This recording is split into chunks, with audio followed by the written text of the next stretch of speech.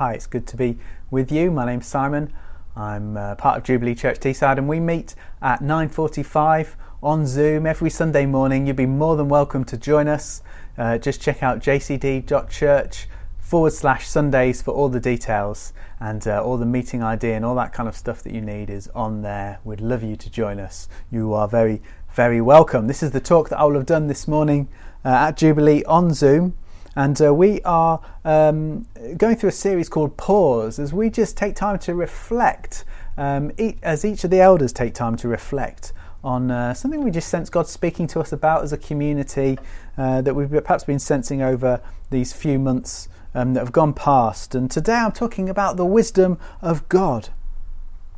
Wisdom is not always something you can say about us humans. Look, it doesn't take long if you look on the internet to find examples of this, whether that's examples in the workplace or examples in our leisure time, or maybe even something totally different another time.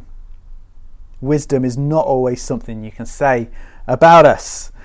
And over the last few months, we've maybe said, as a society, who we think is wise. Is it those that have stayed in and not gone out over this time? Is it those who have spent the last month eating out to help out and getting half-price meals? Or is it those that have not gone out because they've found that their favourite restaurant has told everyone to isolate for 14 days and stay indoors because someone had coronavirus that visited?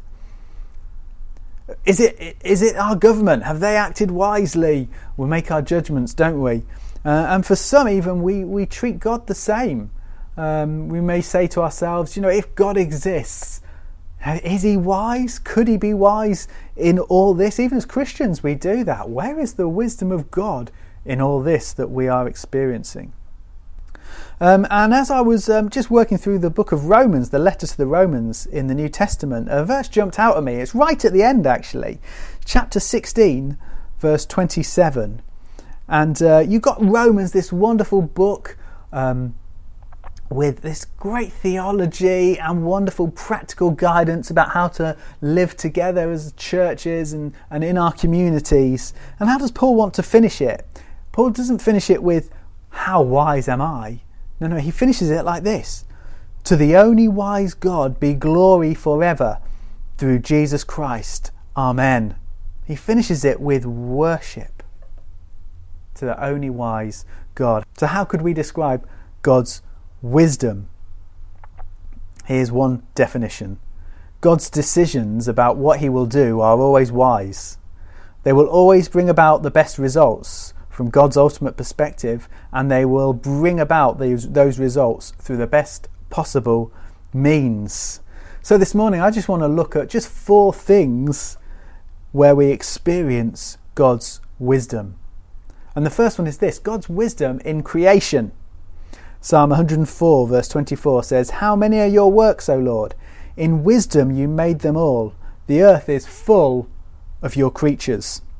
See, the world is a display case of the wisdom of God, as one author puts it. It's like, if you go to a museum, maybe Dorman's Museum or something like that, and you see display cases showing off finds or animals or rocks or something like that, and they're to kind of display what's been found.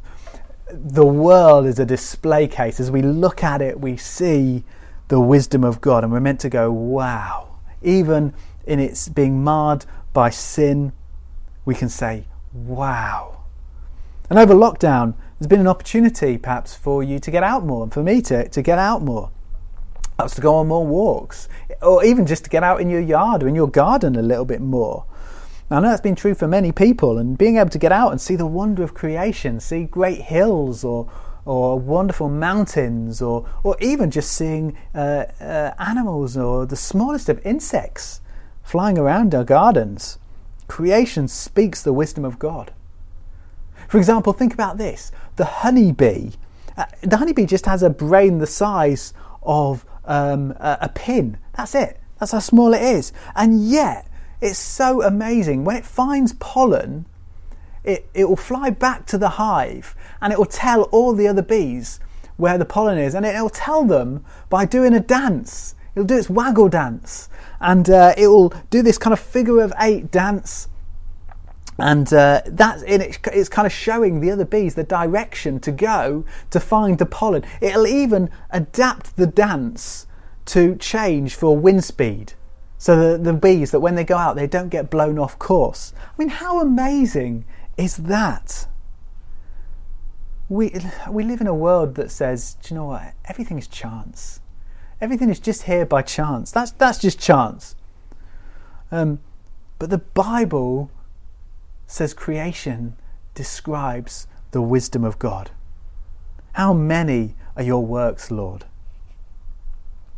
Secondly, we see God's wisdom in rescue, that God rescued us through Jesus' life, death and resurrection. When we deserved rejection and punishment from God, we're given rescue. He comes and rescues us through Jesus.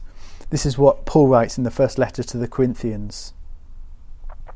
He says that the message of the cross is foolishness to the world. He says, but to those who are being called, it's the power and wisdom of God. And again, just like creation, this message of God coming to us in Jesus, do you know what? It's foolishness. It's foolishness, not wisdom. And there may be many reasons for that. But I think often the reason is, well, this message of rescue is just, well, irrelevant.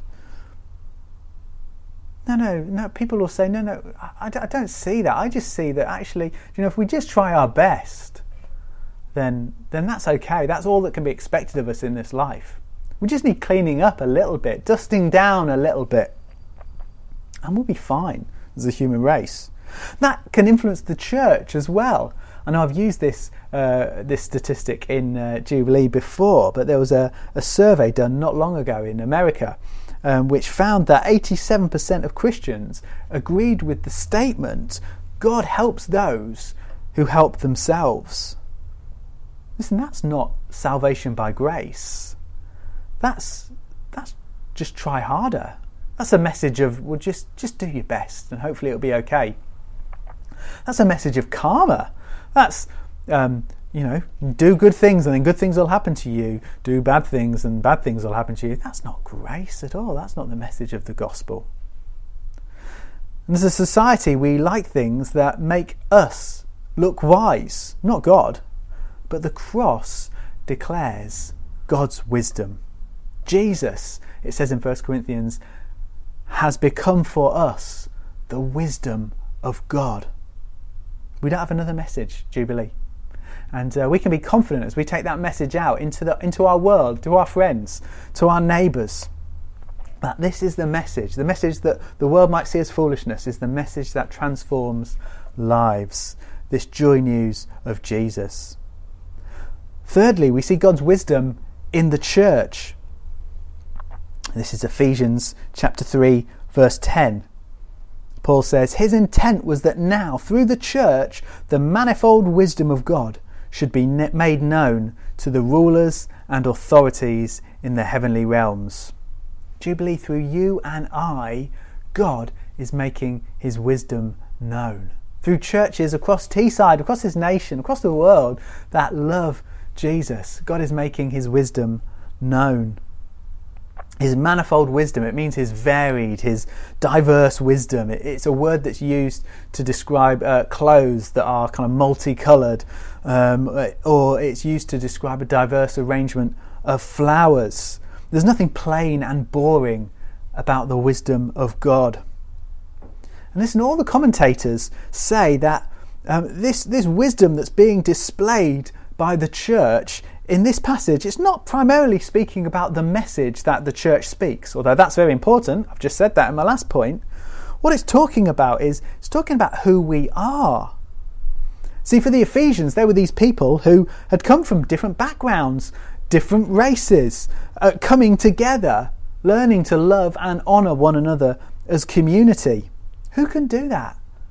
Only the wisdom of God.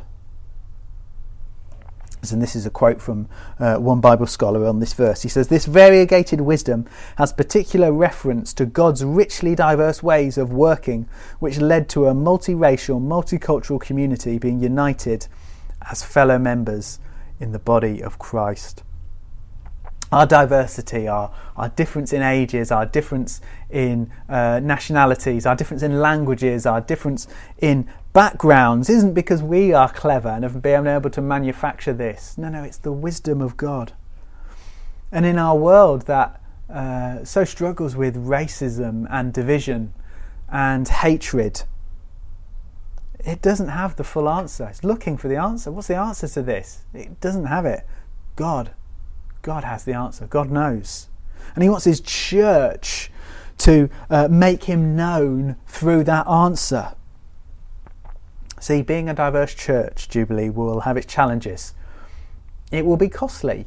There will certainly be misunderstandings along the way.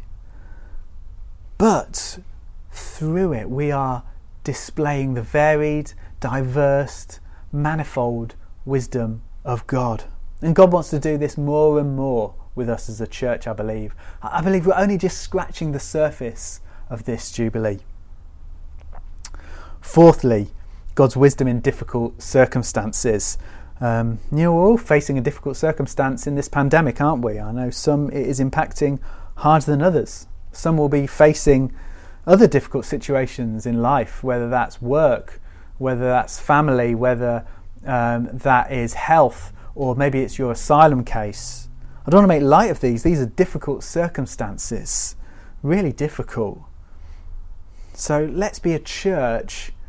Let's be a church that believes in the miraculous, believes in the God who changes situations, and be a church that believes in the God who is in charge, the God who's in control, the God who is wisely using all things to change us and more into the likeness of Jesus. Listen, we don't have to choose between those two. Actually, do you know what? We can passionately pursue both.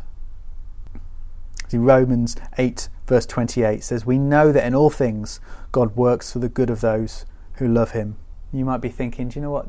I hear that, but I'm struggling to know that. I'm struggling to see the wisdom of God in the situation that I'm going through. Well, I hope this illustration might help you.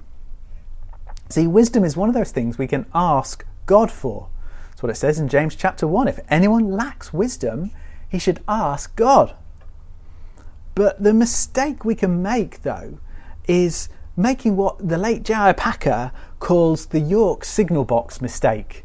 Let me just explain that. He said if you go down to York Railway, as he may have done in his day, and you stand on the end of the railway platform, you can see the trains coming in, and you can turn around on the platform and you can see trains that have stopped for whatever reason and delayed and not going out. You can look into the yard and you can see trains that are being moved into the sidings, or trains that are being turned round, or trains that are being delayed, or whatever it might be. And you can take a guess on what's happening with all these different trains, but it'd be impossible to say why everything is happening with those trains, because it's just too confusing. But just outside the station there is a signal tower, a signal box. It's a building that was one of the biggest signal towers of its day many years ago. I know it's changed over years, they've made improvements, but I think the principle is still the same, because from there all the trains are being directed, and they're being directed into different places, and there you can see where and why trains are being moved. You can even see, in Packer's day, you could see a screen that would tell you trains even 5 miles out, why they're being stopped or why they're being brought in into the station. You could see everything that was going on. And the mistake is that we think that gaining wisdom from God means seeing things from his perspective, being in the tower, why things have happened in my life the way they have. That's not the wisdom that God gives, Packer says. God wants us to trust him as we stand on the platform. To trust him, to know him deeper, and rejoice that he is working good in our lives. to know that there is one in the tower who is trustworthy, and that we can trust our lives to him. That's wisdom for the Christian. It's not knowing everything, but learning to trust the one who does. In fact, it's about walking with the one who has become, for us, the wisdom of God, wisdom from God. It's about trusting Jesus and walking with him, knowing him more, knowing his grace and his presence in our lives, and beginning to live out wise lives as he more and more speaks to us and we get to know him. That's my prayer for us, Jubilee, that we would rejoice in the wisdom of God in creation, that we would declare this message of rescue in the cross that seems like foolishness but is the wisdom of God, that we would experience the wisdom of God in our diversity and our difference more and more as a church, and that we would learn to trust more and more in the difficult circumstances that we go through. Trust that there is one who is in control, in charge, and loves us and is working all things for good. Lord, let me finish by praying. Father God, I want to pray that you might come to us even right now, even as people are sat at home watching this, or at work, or wherever they may be out and about. Come to us by the Spirit. Holy Spirit, come and fill us and renew us. Help us to trust you more and more.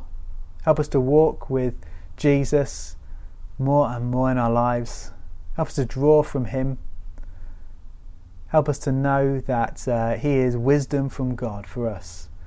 And I pray you would take us into every adventure you have for us, knowing that you are good and you are working things for your glory and our good. Amen. Thanks for being with us, and I pray you have a great rest of the day.